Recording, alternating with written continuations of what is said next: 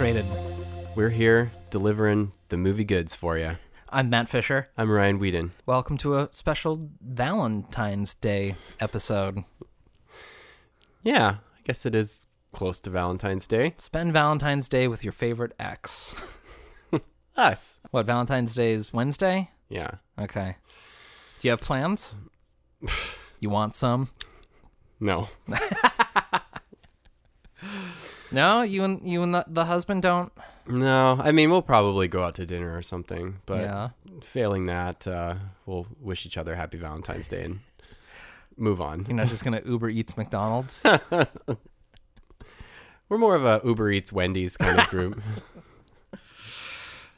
I do think that Wendy's has the superior chicken nugget type variety food. I don't know what they call them over there, but I don't even fucking want to know what's in a Frosty, but it's delicious.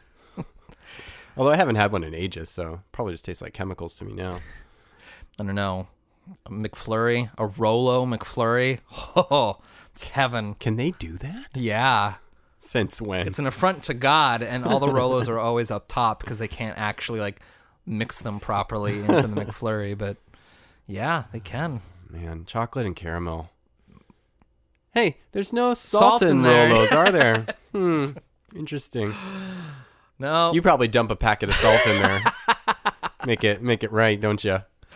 I do actively eat a McFlurry with French fries. Mm-hmm. Yeah. So, yeah, a little bit. A little salt in there. Nuts. You with your single flavor palette desserts. Nowadays, I like all my food just kind of in a big bowl. I can like mix it all around. But yeah, as a kid, I was definitely like regimented zones for each thing. Did you never have ice cream soup for dessert? Well, yeah.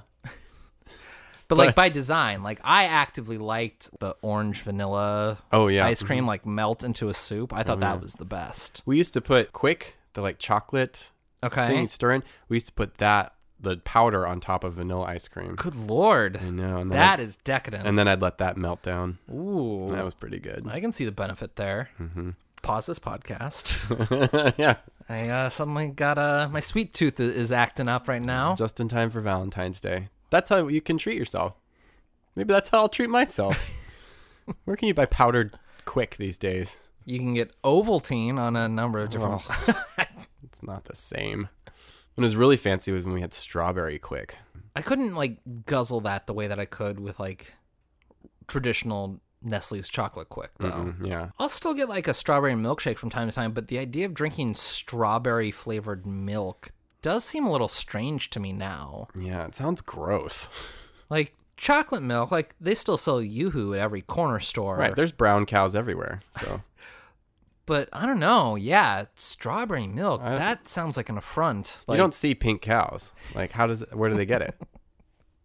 Did you see? There was like a thing that's statistically like something like 7% of Americans believe chocolate milk came from brown cows. They're right. I mean, it comes from all varieties of cows, including brown cows. Oh, I see.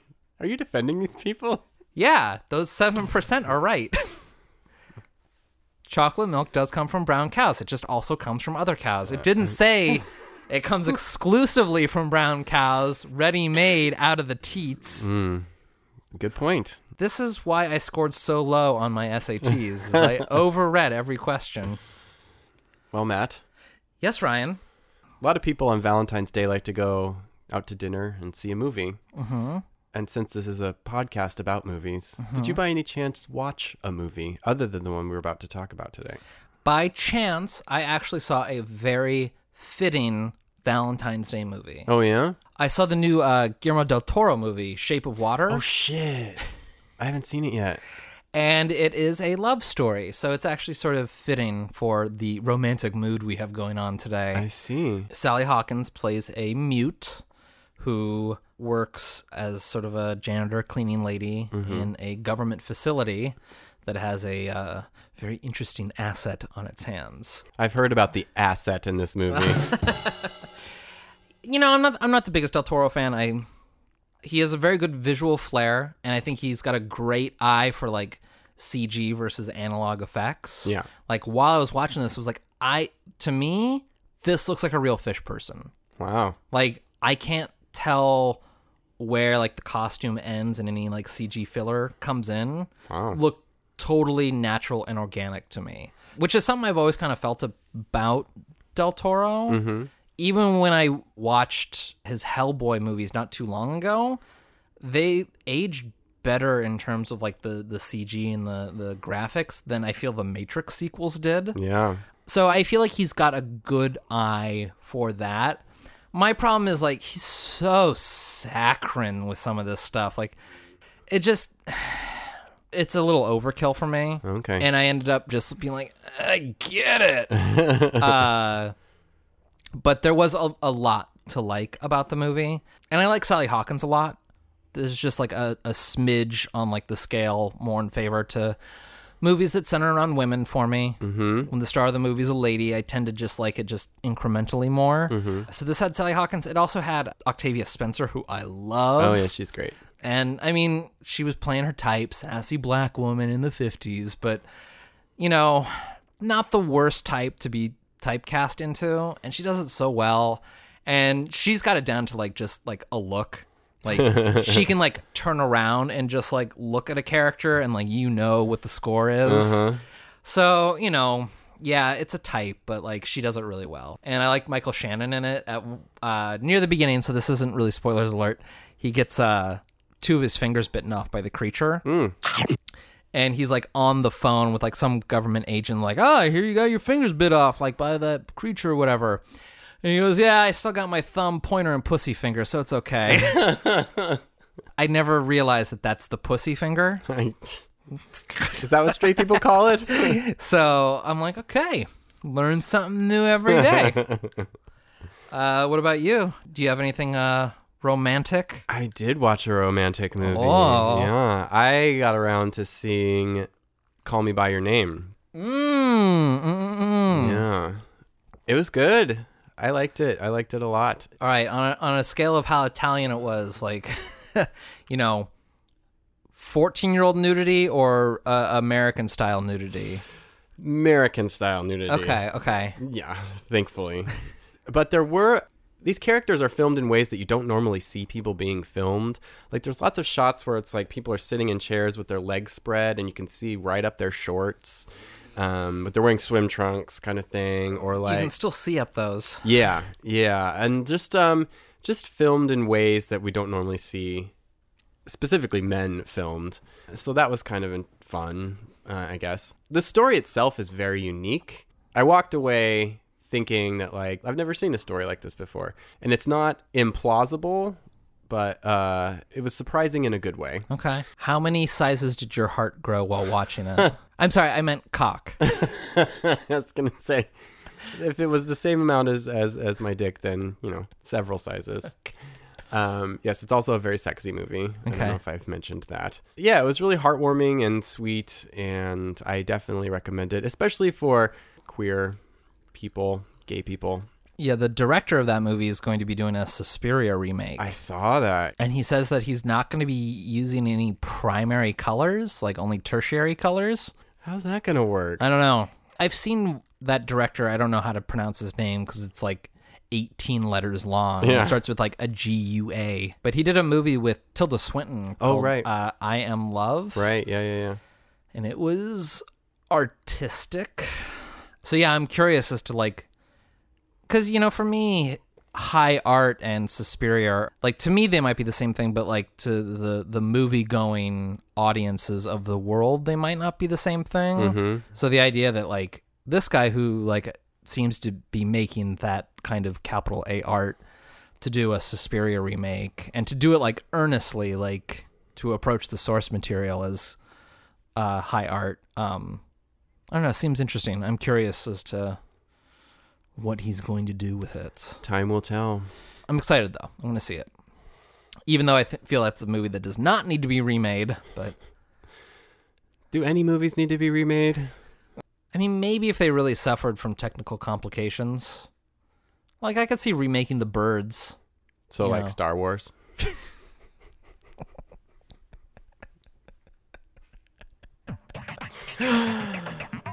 Thanks, George Lucas.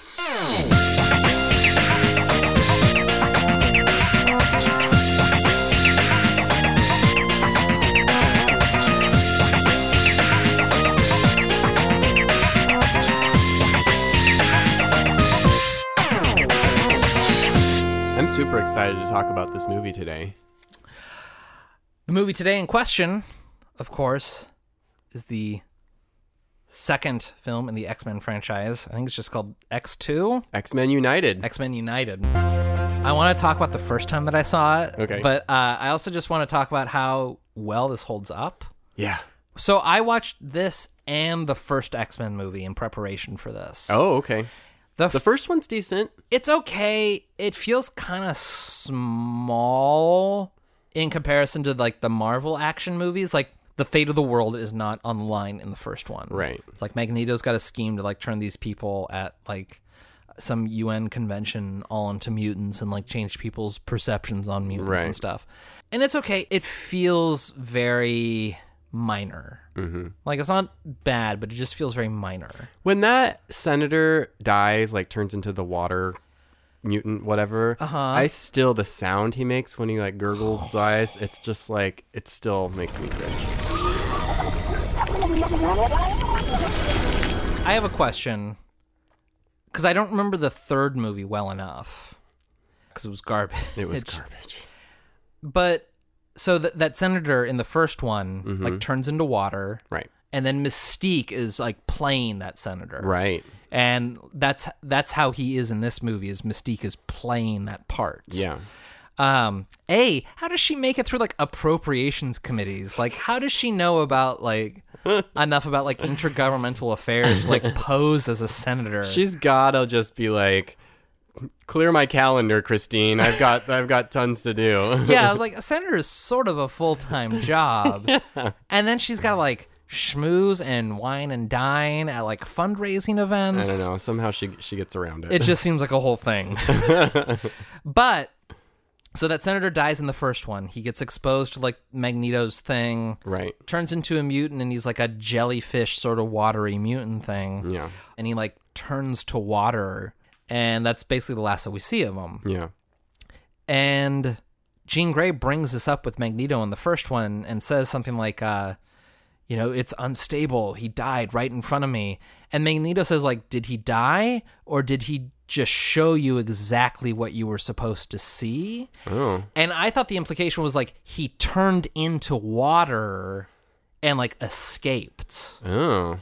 Like, that was what I thought he was saying by that, was, like, no, that's his power, and you mistook it for something else. Oh. Which I was like, that's really interesting. Like, does he come back in the second? I don't remember. Yeah. He doesn't. And so I thought, like, maybe... Because I know I watched the trailer for the third one, and that senator's in the trailer for the third one. Oh, yeah. I don't remember how that pans out. I don't remember either, but I thought, like, maybe it was like, yeah, maybe he didn't actually die. Maybe he turned into water, and they all thought that he died. Mm. But the second one operates on the assumption that he died. Right. Anyway, I don't want to hijack this podcast, but can I please talk about the first time I watched this movie? Yes. So I was in high school.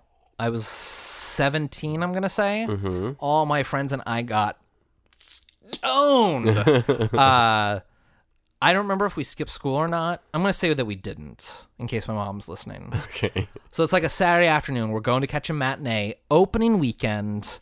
We get just baked out of our minds. Oh, man. Go to see this movie. The theater's so packed that we can't even all sit together. Obviously, we didn't think this through. Right. So we're going through, stoned out of my mind. We have this, like, really great opening scene in the White House. Yeah. Watching it now, I'm like, this is a wonderfully, like, choreographed set piece here. Yeah. Like, especially inside the Oval Office when Nightcrawler's, like, going back and forth. I was like, this is, like, one long, like, pan around the Oval Office as he's, like, bouncing back and forth. I'm like, This is fantastic.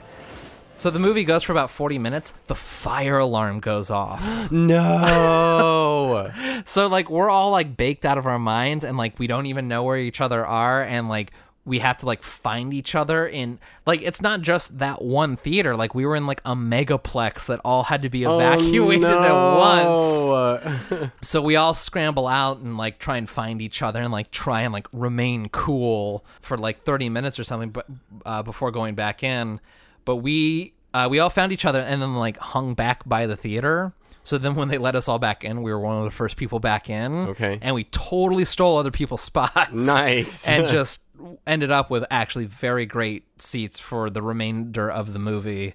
And then we got free tickets to see whatever else we wanted some other time. Not bad. Yeah, so it wasn't bad, but like being like really stoned like that and then like a fire alarm going off in a huge crowd situation, like not fun.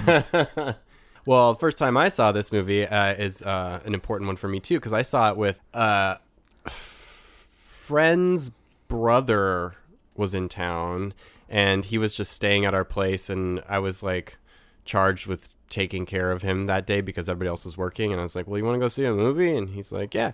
So we ended up going to go see this, and we came out, and he ended up loving it, and I did too, but I started talking to him about all the gay overtones in it, and he was like, what? I didn't even notice all that. And it's like, oh, I guess maybe I was picking up on things that he wasn't picking up on at all, and I think it's still there. I don't think I picked up on it when I was younger, but I picked up on it this time, definitely. Yeah. I mean, it's not just gay overtones. I mean, some of it does seem explicitly like gay overtones, like when they're at Iceman's parents' house. Yeah, that whole scene. And it's really like a coming out thing. Like that whole scene is just like coming out of the closet to the parents. Yeah. She's like, we still love you, Bobby. It's just this mutant problem is a little... What mutant problem? I just remember that line feeling like, yes, he's on our side.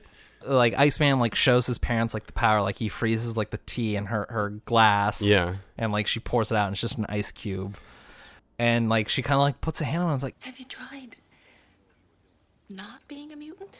oh God, that's so good. Yeah. That's so good. And like to any gay person, that's exactly how that reads, you know? Yeah. Like, oh man. It has to. And it's even like that scene by itself does a good job because like we're used to Logan or Wolverine. Yeah. And we're used to Rogue. But like the way, and I don't know how Bryan Singer did it, but it was like when they're in that home, Iceman parents' home, they seem so out of place. Yeah. Like I think one thing they did, especially with Logan, is like they made the fridge seem a little smaller and things like that. So like he looked bigger in their home than he did like in Xavier's mansion. Mm-hmm. I don't know if that was what it was exactly, but like he looks out of place there. And it's like when you bring your boyfriend home for the first time or something, like there's just that like awkwardness, like we don't feel comfortable in this situation, you know? Yeah. I mean, that's how it read to me, at least, like, this is my chosen family sort of situation. Sure, yeah. But it just comes across so earnestly, and it doesn't, like, slap you in the face with it. Like, it's just sort of nice and cleanly laid out. Not trying to, like, force a point on you. It's just little dialogue points here and there. Yeah, like I said, like the guy that I was with thoroughly enjoyed the movie and didn't even pick up on any of that. But it's like it's there if you're paying attention to it, and it was nice. It like spoke to me. I felt like this was a movie for me. Yeah, in a lot of ways. Yeah, I mean, and watching it now, maybe I did notice it growing up, but if I didn't, clearly I was like a cinematic illiterate. 'Cause I was like. Well, you were super stoned, and I was super stoned, and the fire alarm. But I went also off. like this was like one of the first DVDs I ever bought. Like I watched it like repeatedly, like you know, in the years after this came out. Mm-hmm. But it just, I was really pleased with this movie this time around. It holds up really well. It really does hold up. It doesn't overly rely on special effects, and in fact, I would say for the most part, the special effects serve a lot of the scenes. For example, when there's that scene when Mystique and Logan are in the tent. You know what I want. But what do you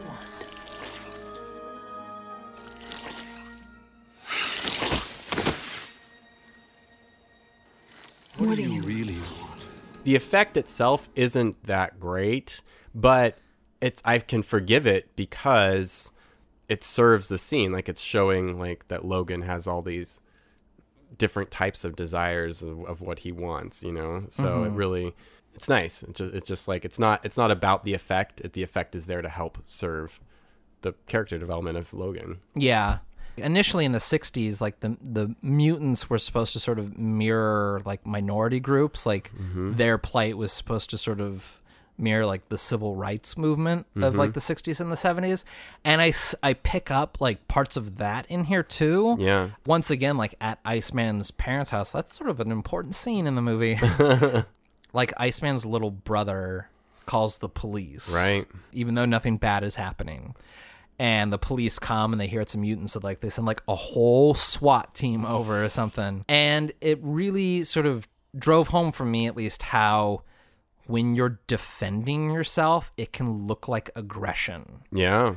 Because like they were like the people in the home were caught unawares, but it's like guns were immediately pulled. It wasn't like a cop like knocked on the door and like asked if everything was okay. Yeah. It was like they came guns blazing and were forced to like defend themselves in that situation. And it's one of the things I think people like about X-Men in general outside of the film franchise, but that you really sort of understand like Magneto's side of the argument. Mm-hmm. Like he's of the opinion that they're not going to come around. They're not going to want to just happily cohabitate with us. Yeah. And there are sometimes where you're like, yeah, fuck those people. Yeah.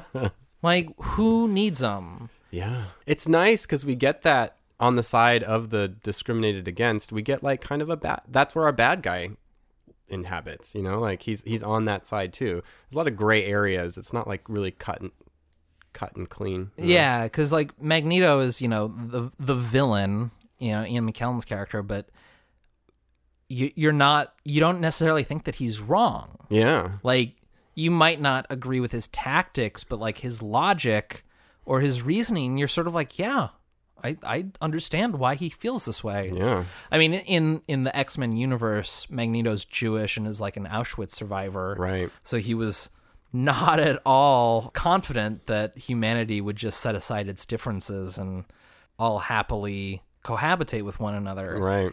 And it comes across a lot in here. It's like people are openly hostile to mutants. Mm-hmm. And he's like, fuck this. We don't have to take it. Like, we can do something about it. So, yeah, when Pyro, like, converts over to his side, like, you get it. Yeah. Like, you understand why that happens. Yeah, you can't blame him. You are a god among insects. Never let anyone tell you different. And with superhero stuff, villains are, like, make or break for me. Mm-hmm. Like, how interesting a villain is elevates or diminishes a movie. Yeah. You know, it's the problem that I have with like the Zack Snyder Superman movies is like their villains are just brawn.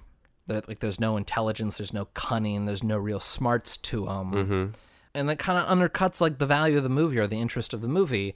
Whereas this, like Magneto is such a shaded character. It's like, yeah, he's like the villain, but he was friends with Professor X or still is. Like, you know, they're not interested in killing each other necessarily. Like they're not cutthroat for one another. And then you also sort of understand both sides of the argument there. Yeah. Yeah, you sympathize with both of their struggles. And he's also willing to work with Xavier and the X-Men if that means saving mutants. Mm-hmm. You know, like because that's what he does in this movie. He's like, look, he's gonna attach Xavier to Cerebro, and they're gonna kill all the mutants, and that includes me. Yeah, So yeah. we need to work together if we're gonna fix this. He then turns into a jerk and decides to kill all humans, but yeah, you know, still. And as far as villains are concerned, Mystique is one of my favorite X-Men in general, and in this movie, she's so badass, and she gets so much to do. It's great. I love it. I love all the Mystique scenes. I love her line too when she's talking to Nightcrawler, and he's like, Excuse me. They say you can imitate anybody. Even their voice. Even their voice. Then why not stay in disguise all the time? You know? Look like everyone else. Because we shouldn't have to. oh, it gives me chills thinking about it because it's that line really hits home to me. And like that is the type of scene that could so easily have hit the cutting room floor. Yeah. But you know someone was fighting for it. Yeah. Like someone was like, no, this 4-second scene or whatever, we need this in the movie. Yeah. Because the movie's kind of long. It's like 2 hours, 20 minutes, something around there. So I could like the idea that it's this long, like he had to fight for it to be this long, I'm sure. Mm-hmm. So just like that little scene in there really makes the difference. And like, I know that, you know, it would have been a fight to keep that scene. And it gives Nightcrawler a reason to move over to that side, you know? Yeah. A little bit more, where it's like maybe the X-Men are kind of, they're not saying you have to hide necessarily, but it's like, they're definitely like assimilate, fit in at least. Yeah, as much as possible, whereas Mystique's like, no, fuck that. Yeah. And, you know, he can't. He looks like a freak. Like, he's Yeah. got blue skin and scars, and he looks crazy. So it's like, that's not an option for him. I mean, that's one of the other beauties of this is that characters are sort of routinely going out of their comfort zones or sort of, I don't want to say like going against like their values or their ethics, but, you know, one of the Nightcrawler's powers is to teleport. Right. And he says that he can't teleport to any place that he can't see, otherwise he might end up in a wall or something. But during the climax, he does. Yeah. He has to get on the other end of like a vault, essentially. And Storm convinces him to, you know, out of faith, because Nightcrawler is very religious. I told you, if I can't see where I'm going. I have faith in you. But like it's like that meeting in the middle, because like Storm does not have that faith, like in quotes, but she convinces Nightcrawler to do it using his own terminology. It's one of those things like she has a line of what she sees, like she's not faithful, like she's science. He is, you know, religiously minded, but he won't do this, and they sort of meet in the middle to like get to this climax. And that's one of those like little shadings in character that like that's what makes good characters when you're writing a story. Is when like they have values and they have to transgress them for, you know, the good of, you know, other people or the good of the story. It's just a little moment. It's like they're, you know, Storm and Nightcrawler's talk about faith is 30 seconds earlier in the movie, and then it turns into this moment near the end of the movie, but it means something to the characters, to both those characters. And when you have a movie with this many characters, it can be hard to shade them like that. Yeah, you really have to find those moments. And there are a lot of characters in this movie. Everybody kind of gets their moment too. Yeah. Even Cyclops, who kind of sucks, is it's just lame. Cyclops is too one-dimensional. Yeah. Like, his power is too one-dimensional, for one, but... Like his eyes, am I right? But he, you know, he gets, like, a good acting moment, like when Jean actually does die, or when he realizes she's dead, like, he gets a big moment, and... But just between, like, Professor X and, like, the Academy storyline, the Logan, Jean Grey, Cyclops, love triangle, Rogue storyline...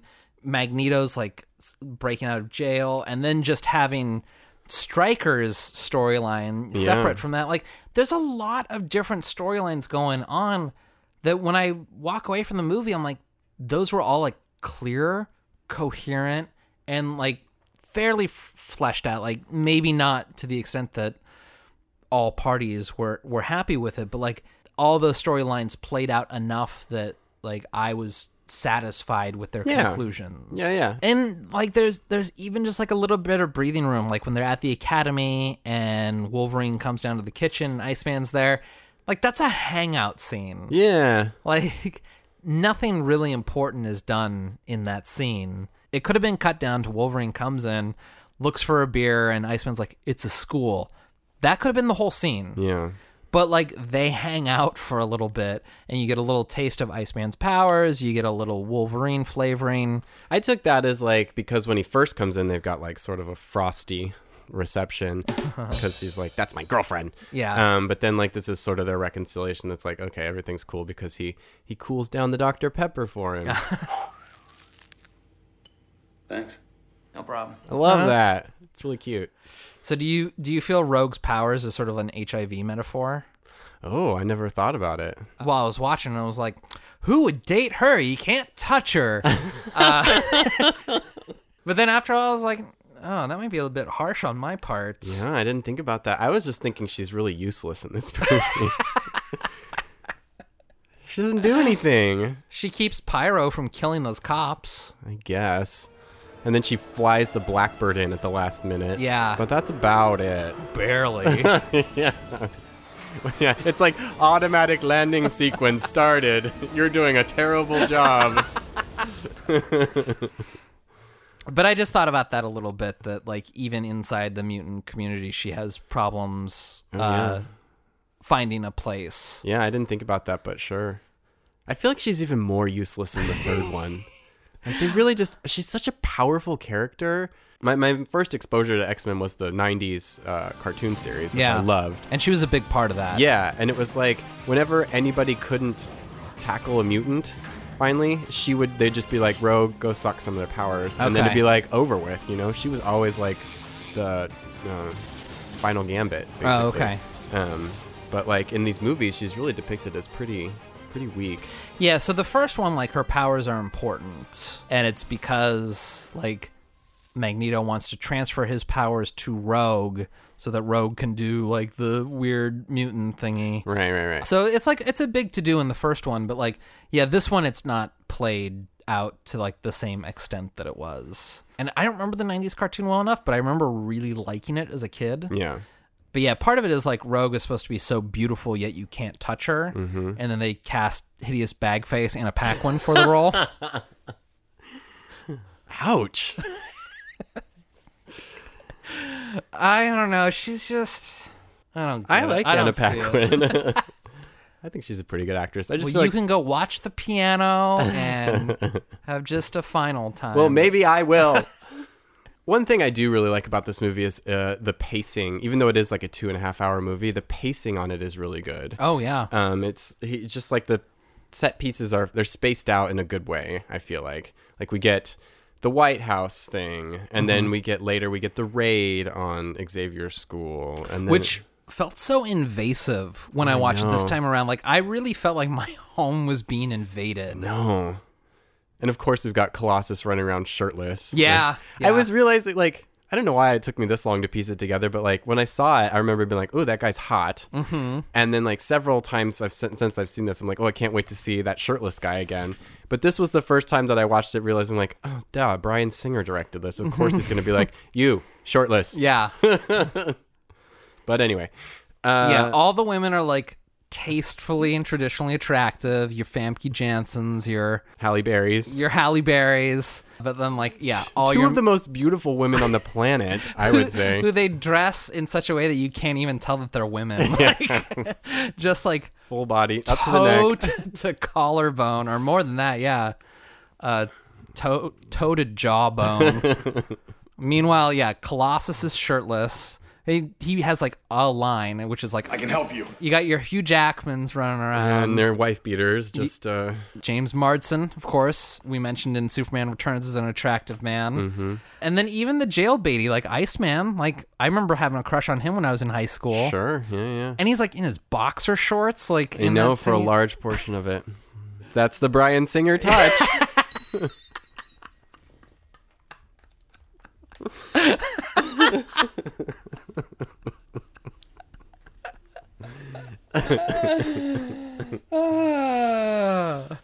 Oh boy. God, we're going to hell.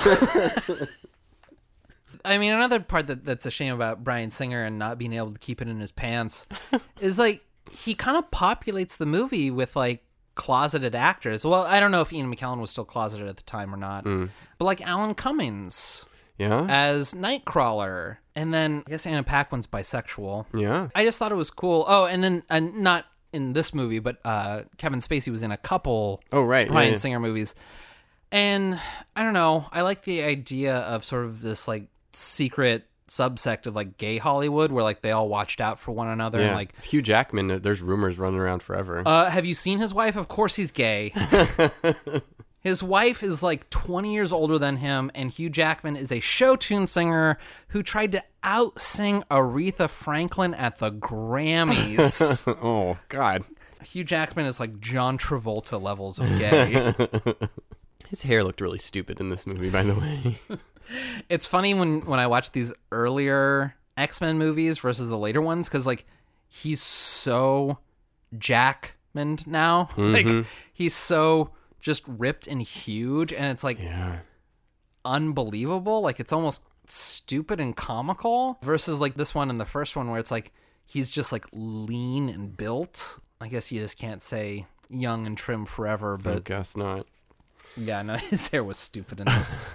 One of my favorite set pieces, I guess you could call it, is when Magneto escapes. Oh yeah. It's so good. I get goosebumps every time I see it because it's like you get before that when Mystique puts the drugs in that dude's drink and he's, bottoms up, and then his bottom literally goes up and she sticks a bunch of iron in him. But then he goes in and you just like, he almost like smells, he almost like smells it. Yeah. You see it's just like something's different about you. There's something different about you, Mr. Lorio. Yeah, I was having a good day. No. No, it's not that. Sit down. No. Sit your ass down. What could it be? What are you doing? There it is. Too much iron in your blood. And it's just like he makes 3 little bullets that destroys this plastic prison. And then he makes a little disc to float on. It's just like, this is taking his powers and using them in inventive ways, in imaginary ways. When we were talking about Superman and how like he's so powerful that it's like you can kind of mold his powers to be like whatever you want them to be. It's like, oh well, he's so strong that he can like turn the earth on its axis, which turns like the time back and stuff. And I feel like X-Men have these powers that are small and varied, but that kind of makes you get imaginative with them. Yeah. Like, I don't know how much iron it would actually take before you could, like, draw it out of someone like that. But the idea is so much fun. Yeah. And, like, the outcome from just that notion is so much fun. Like, yeah, his jail escape, his prison break is so fun. It's so great. And it's just so like, imaginative. they have no way to fight back. That's the best part, is that he's just like, he's dominating because he has a tiny bit of metal. Yeah. And it's like, I don't know. I just love the idea that he could conceivably destroy his prison, escape from it, and kill all these people with just a tiny bit of iron. Yeah. Like, I love it. And he looks so cool too when he's like floating down on the disc with like the 2 that are swirling around him. It's just like his arms are crossed in front of him. Years ago, I saw Ian McKellen. I think it was on Conan, because that was like the only late night show that I watched. I think it was when X2 was coming to DVD, not when it was coming to theaters. Okay. And Ian McKellen was like, I think promoting a different movie even at the time. And he was talking about how he only recently saw X2 like the night before. Oh. Conan was like, you didn't go to the premiere? And he goes, oh, no. Like, I got like a, critic screening copy in the mail last night, and I finally watched it. It's good. And he goes, wait. Why didn't you go to the premiere? And he goes, oh, I didn't think it was going to be very good. He goes, but it is. I really recommend everyone go see that movie. Yeah, well, he's not wrong. He's not wrong. And watching the first one, I'm like, I can kind of see why he might not necessarily feel like it's below him or something, but Ian McKellen's a Shakespearean actor. Yeah. I can see how he might not be like happy with his performance or happy with his portrayal in the movie or something like that. But like this one, and I think it goes back to being a shaded character. Like, he's not all evil. Right. He came to this decision after years of experience, and he feels that this is the best for like his survival. Yeah. And I can't disagree with him all the time. I know.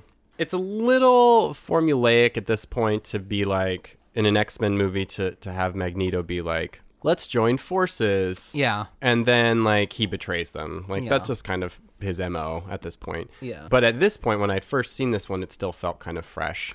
So, like, when that twist happens at the end, it's kind of like, oh, you bad. How does it look from there, Charles? Still fighting the good fight? From here, it doesn't look like they're playing by your rules. Maybe it's time to play by theirs.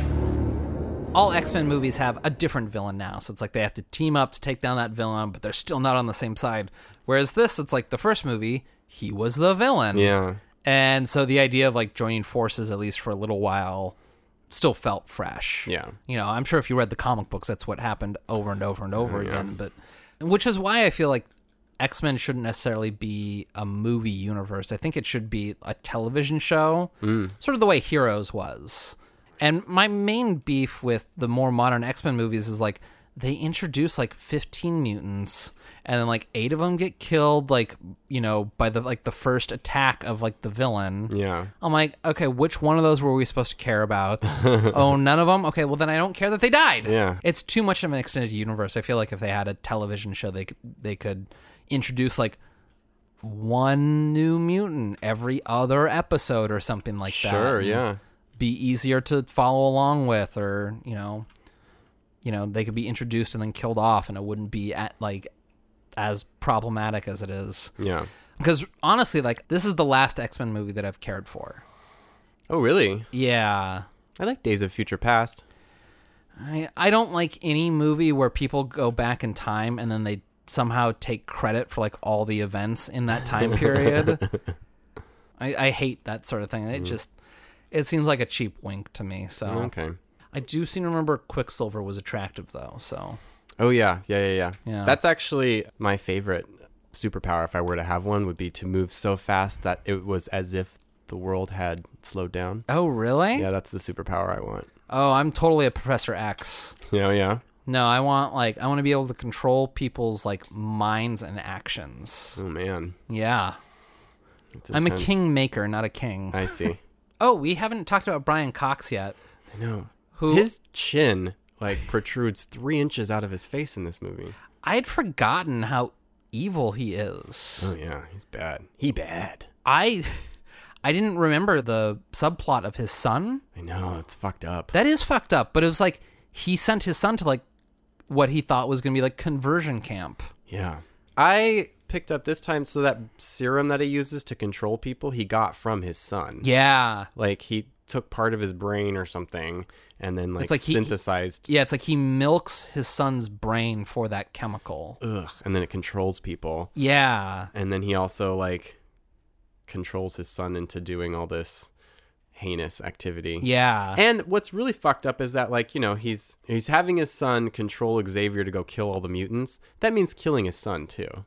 Yeah. Like, it's pretty fucked up, dude. Well, because the way that they explain it is that Stryker sent his son to Xavier's school, and Stryker wanted Xavier to cure his son, and Xavier was like, William, you wanted me to cure your son, but mutation is not a disease. You're lying! so yeah, that was a darker villain than I remembered him being. Like I remembered that it was like, yeah, like government scientist, and that it was inferred that he was responsible for creating Wolverine, or at least parts of Wolverine's powers and things like that. But I did not remember like the aspect of his son and how dark a turn that took, and how cold-blooded Stryker is as a villain. Yeah. I don't even know if he's in the comic books at all or anything like that. I'm not sure Or if either. he's just an invention of this movie. But I just love Brian Cox. I think he's a great actor. Oh, yeah. Listeners out there might remember him best as the sheriff in Super Troopers. I swear to God, I'll pistol whip the next guy that says shenanigans. I know him as the principal of Rushmore. What's that supposed to mean? Oh, yeah. Yeah. And this is just sort of his heyday, the like early aughts. Yeah. Like he can do anything. Like you got him doing drama, you got him doing comedy. I mean, Rushmore is like a bit of both. Yeah. Having real actors in your movies really can make a difference. Oh, yeah. And I just think that he is a gifted actor. I just think that he can really sell it. Agreed. I want to talk for a second about the fight scene. So there is like a point in this movie where I'm not really checked out, but I stopped taking notes because I was like, well, I know how this all goes. Mm-hmm. But it's basically like once the action, the final third or fifth act, however you want to break it up, starts really spiraling, and it's just a lot of action sequences basically till the end. Mm-hmm. But the fight scene between Wolverine and Deathstrike, I thought it was pretty good. She's the one with nails. That was a lot of fun. Yeah, she stabs him like so many times. Yeah. But I love it when she finally gets, filled with adamantium and then like dies. Watching this movie, I was like, villains just don't have creative depths the way that they used to. I know.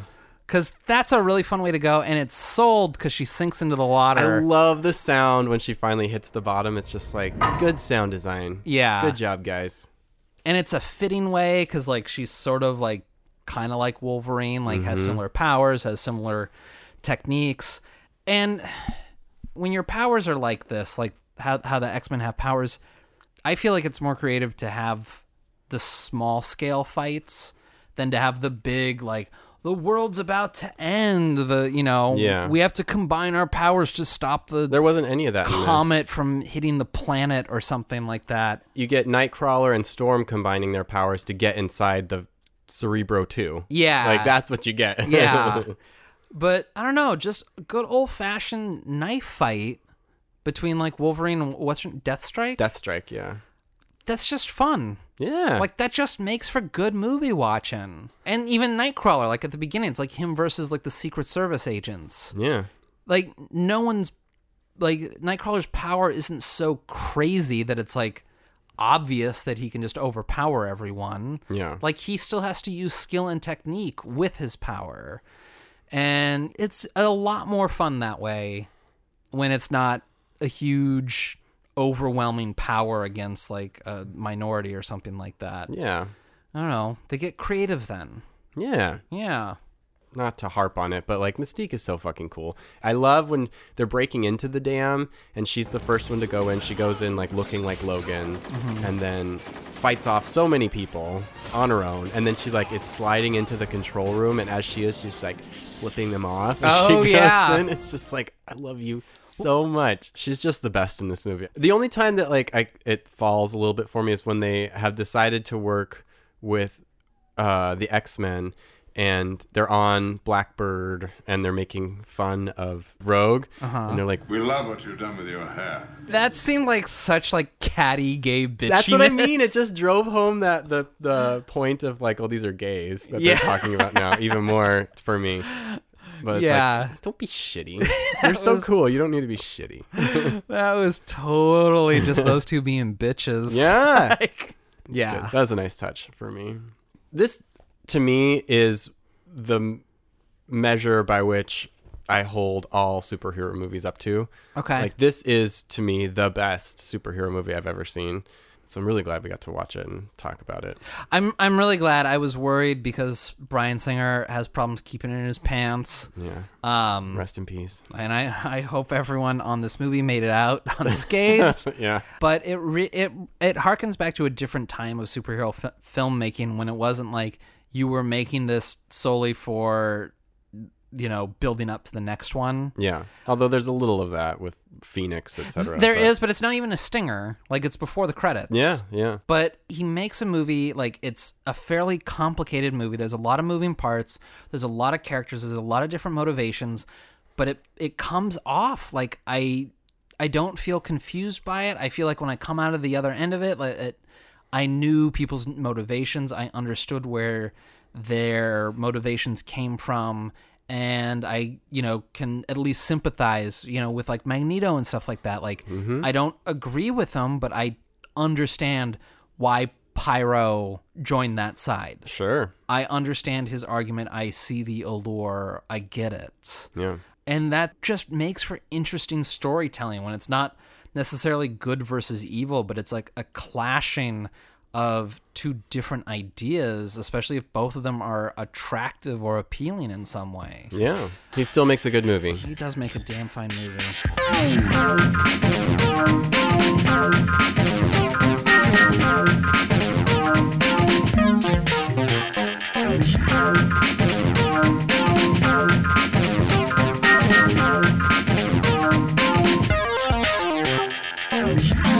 I wanted to say one last thing for me anyway.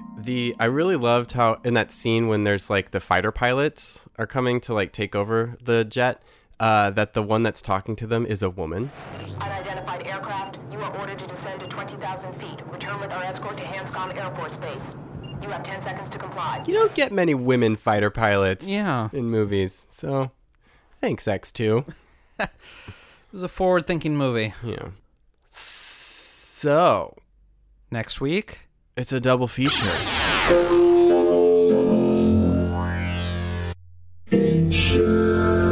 We've come to it again, episode 60. Jesus. God, I feel like we just did episode 50. We're almost at retirement age. So next week, I think it's time to honor one of our favorite actresses. For those who were paying attention, there was actually a little Easter egg in the bonus episode that revealed this. Not that we actually knew at the time that we were going to do it, but yeah, but here it is. For episode 60, we got a little PP in store for you. We're going to do a Parker full of posies and honor the one, the only Parker Posey. Yes, she is a treasure on all fronts. As an actress, as a human being, she's just a delight and a treasure. She sparkles up the screen and makes us smile, puts a tear in our eye. Sadly, she doesn't have that many great movies to her name. Right. Though her roles in every movie, she is always the pinnacle of every movie she's been in, I feel. Yes. Her talent and ability outshines many of the movies that she's been in. Yeah. Next week, in honor of Miss Posey, we will be doing one feature-length movie, Party Girl. Favorited by many people. Adored by movie watchers. Some people like it. And then we will actually be doing 4 episodes of the show Louie in order to end out our problematic season that focus heavily on Parker Posey and her character. The episodes are Daddy's Girlfriend Part 1 and 2, Looking for Liz, and New Year's Eve. All right. Each episode's about 22 minutes long, so you watch 4 of them. It's like 80 to 90 minutes. It's like she's in a movie. It's like she's in a movie. All right, sounds good. A Parker full of posies next week for our 60th episode. Wow. Should we plug our junk? Let's do it. Go to our new website, xratedmovies.com. It's got our archives. It's got what's coming up next. It's got the newest stuff. It's got little bits of info about us. Some staff pics. Yeah. Fun stuff. We've also got a Facebook page where you can subscribe and keep up to date with all that's going on. That's Rated X Movies because Facebook is weird about the word X. My personal favorite thing for you to do would be to like, rate, review, and subscribe on Apple Podcast. Tell your friends, get them to do it too. You could tell us after you do it by tweeting at us at xratedmovies or sending us an email, x.rated.movies@gmail.com. I think that just about does it for us this week. Yeah, we'll be back next week with Parker full of posies.